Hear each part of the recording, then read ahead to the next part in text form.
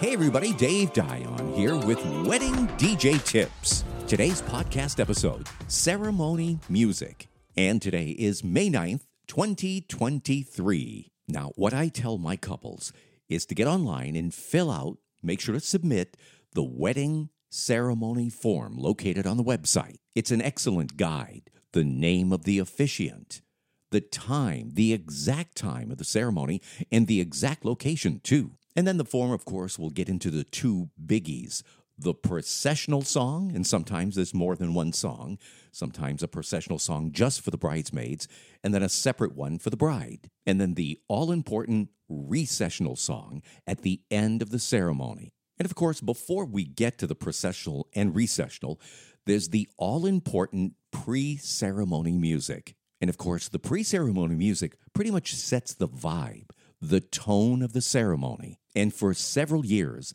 the Vitamin String Quartet has been a band that a lot of people turn to for a moment like this. They've redone a ton of various major hits of the last few decades, and there are hundreds of selections available. And the other popular pre-ceremony music band, the Piano Guys, and similar to the Vitamin String Quartet, they've done a piano-based sound, and they've done all the big hits of today, yesterday, and beyond. And you can also put together any grouping of music you choose, your favorite songs or artists. As the wedding DJ, I keep the volume for pre-ceremony music at a very reasonable level. When it comes to the processional music and the recessional, the volume will be louder. So prepare your playlist.